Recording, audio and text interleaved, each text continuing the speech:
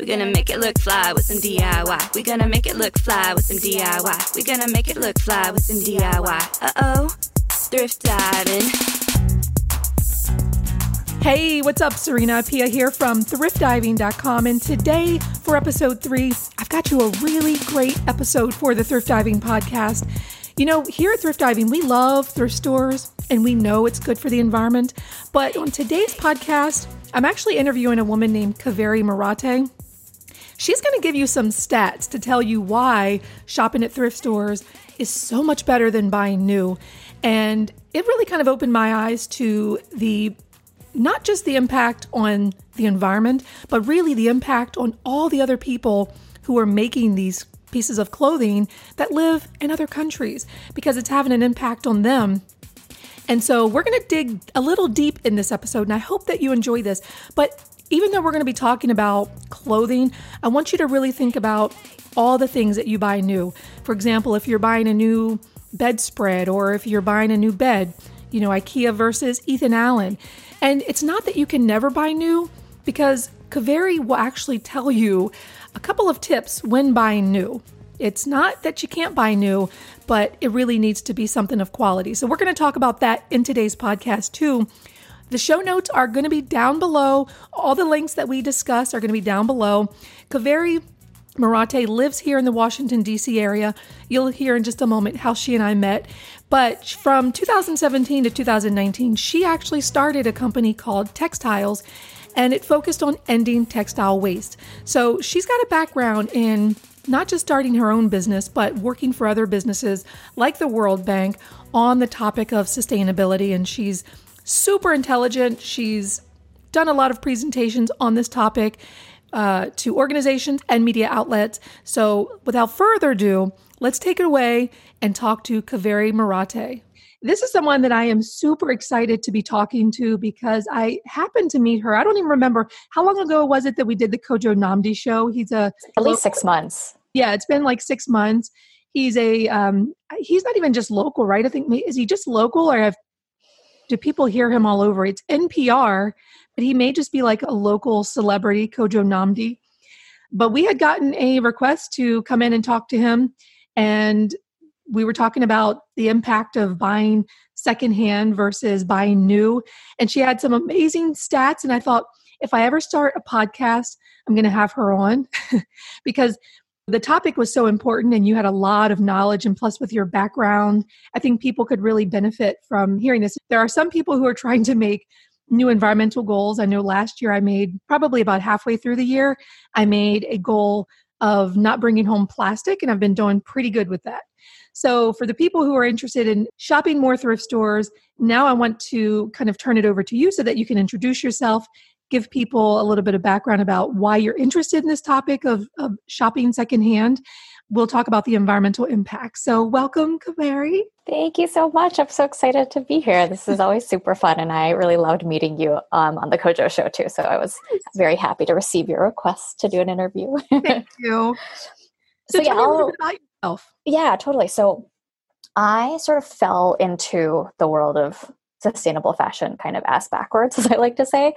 I started with a focus on sustainability. So I did my master's in international relations with a focus on environmental policy.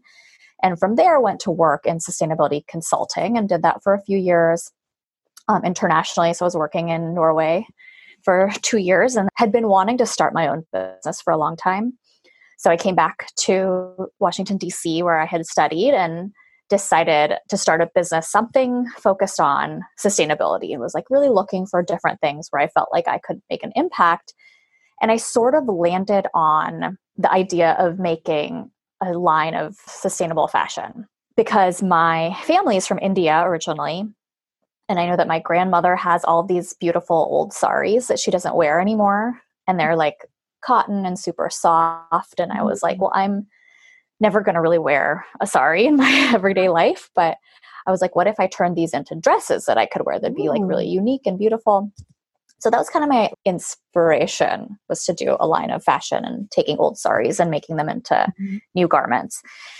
And so as I started doing my research into the whole industry, I learned how much waste there is at the end of the life cycle of fashion. And so I kind of had this little epiphany where I was like, well, if I'm making new clothes, even if they're made out of old clothes, I'm still contributing to a problem if they're going to end up in landfill regardless. So I decided to shift my business focus on the end of life of clothing and try to tackle waste.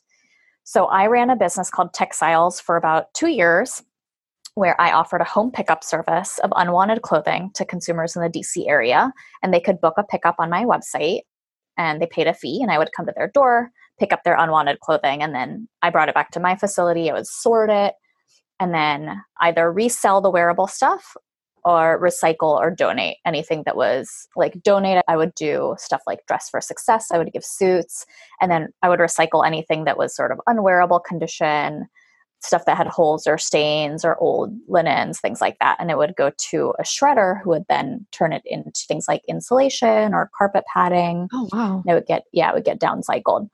And so I did that for about 2 years. It was a great learning experience, but a very difficult business to run, like as a business to make a profit, mainly because the margins were so slender, like trying to make, I could imagine. Yeah, trying to make money off of waste is it's like stuff that people don't want. Right. There's like not a ton of margin in there. So I actually shut my business down last year, but I'm still working in sustainability. So I work as a consultant at the World Bank now doing sustainability in-house for our operations. Wow. I'm just thinking of ways that people could do this. So somebody might be listening to this and think, okay, this would be a really great business idea for them. Maybe there's not a lot of margin for making money from it, but the impact on the environment is huge. And so I can see how people would want to get involved in that. Looking back, do you think that there'd be a way to make more of an income from it now that you've had a chance to, you've kind of taken some time off from it?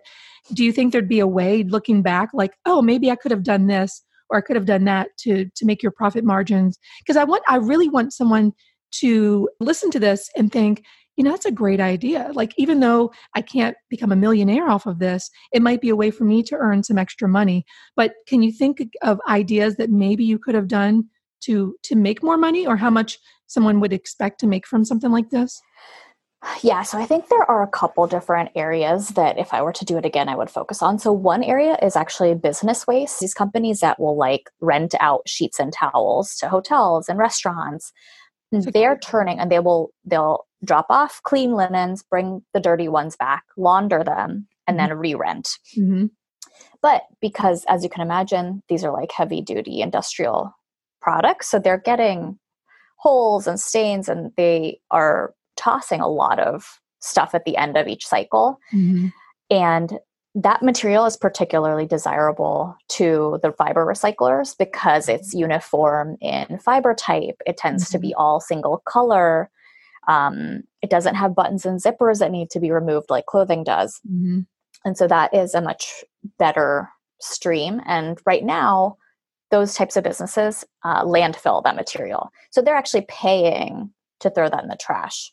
So if it could be reclaimed and sent to a recycler who might want to actually pay for that material, there's definitely some margin in there that could be a potential option. Wow. I'm curious. There was an article that came out recently, and I was curious to know if you had heard of it. They were talking about, we just had the holidays, right? So everyone was buying gifts.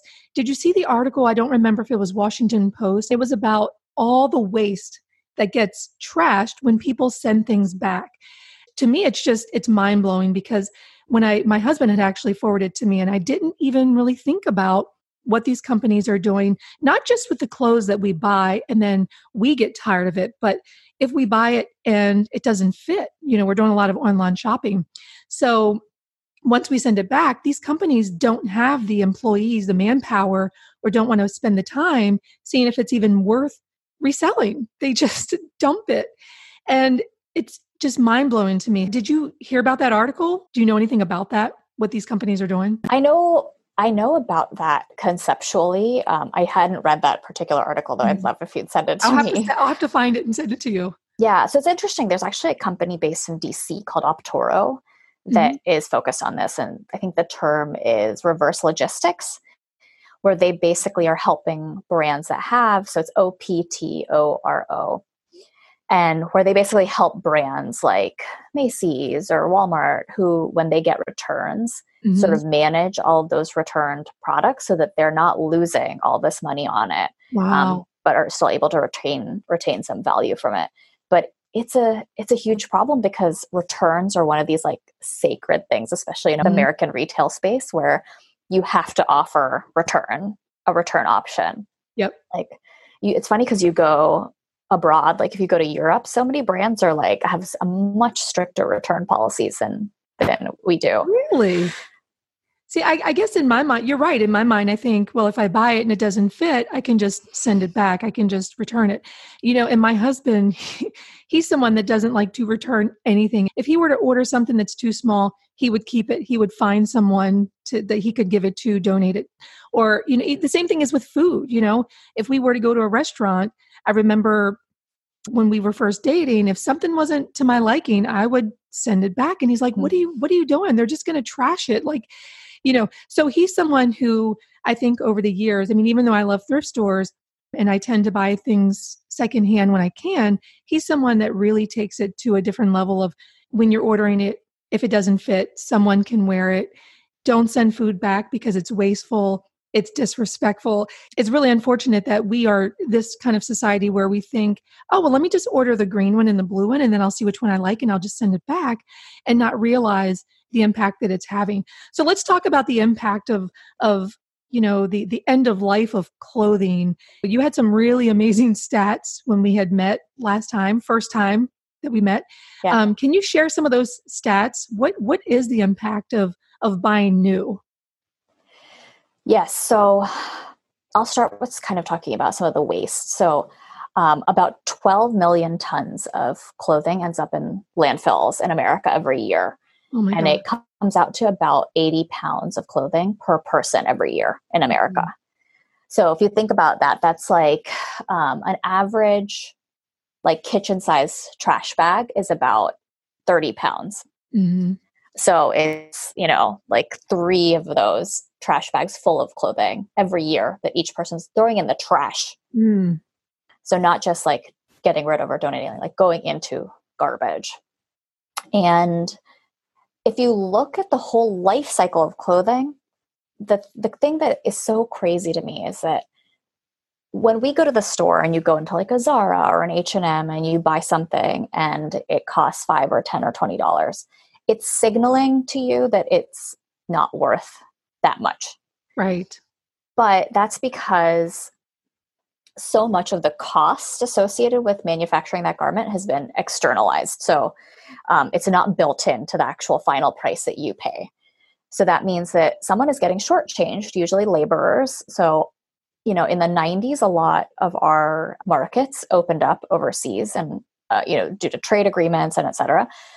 So a ton of manufacturing got outsourced to places where the costs are not only cheaper, but there's fewer regulations and less oversight.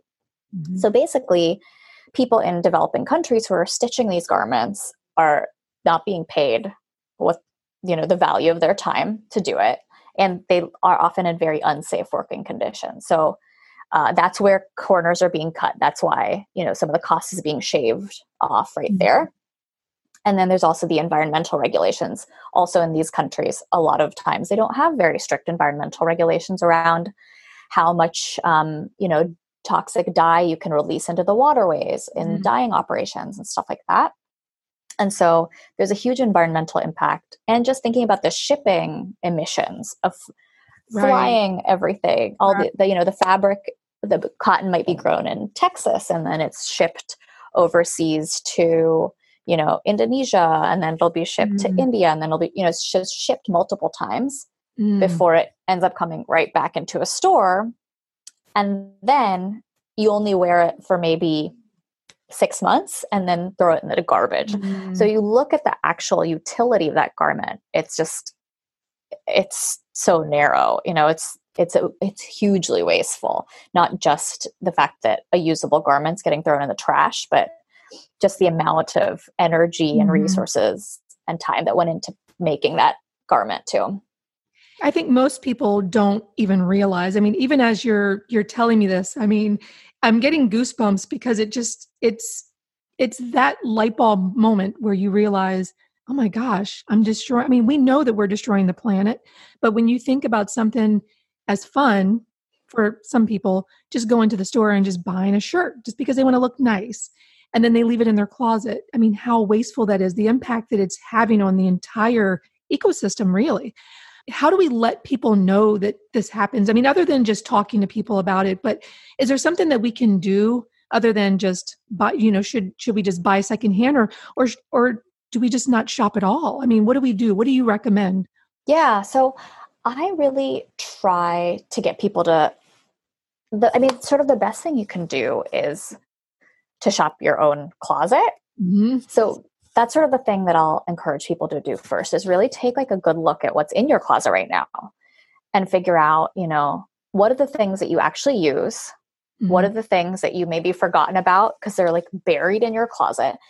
A lot of people will ask me what I think about Marie Kondo, who has this, yes, type, decluttering sort of, she's like this decluttering guru. And they're like, oh, well, isn't she causing a lot of people to purge things? And I'm like, yes, but that's not necessarily bad. Like, I think what's great about her is her whole mindset towards ownership. So it's very much about being focused on owning a few things and things that you really love and use. Mm-hmm. And one thing I love about hers, which is something that I've implemented myself, is her whole method of how you actually store your garments in your own closet. And it just like totally changed how much I use my clothing. Yes. Because now I see everything that I have. So, she advocates for you rolling things and having them is rather than stacking, so that you see every garment.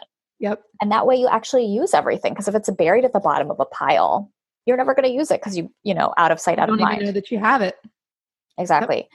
Yeah. So I would say start with looking at your own closet. Other things you can do are try going to clothing swaps.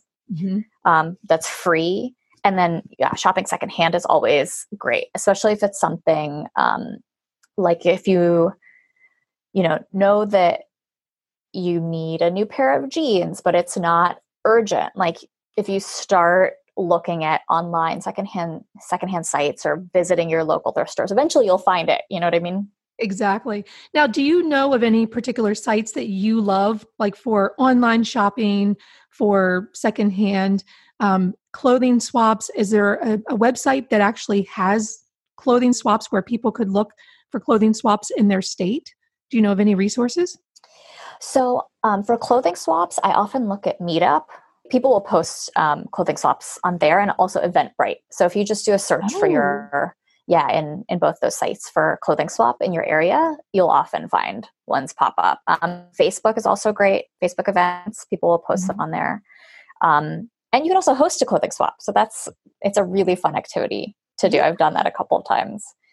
As long as there's wine and things like music. Yeah, exactly. And you make it fun. Yeah, exactly. It is. And the great thing about clothing swaps I've found, unlike your traditional shopping experience, is it is so much more like a community kind of thing, where because you're not paying for the garments, you kind of you'll have a much more collaborative shopping experience. Well, you'll like pick something out, or someone will pick something out for you and be like, hey, this would look great on you, try it on. And then you come and you like model for everyone. Everyone's like, yeah, you should do it. It's like so much more like it's fun. It's social. Yeah, exactly. It's a social event, and not just, hey, I'm just going out to shop because I feel bad about myself or I need to look good. It's, hey, I just want some, interaction with people, and you can have fun doing it. I've never actually done a clothing swap, but as you're talking about it, it makes me interested in trying one. And then I can blog about it and maybe even do a video and show people how cool it is and inspire them. So are there any last tips that you would give people for trying to make some changes in their life so that they're not buying and contributing to this problem of just too much shopping, too much buying new?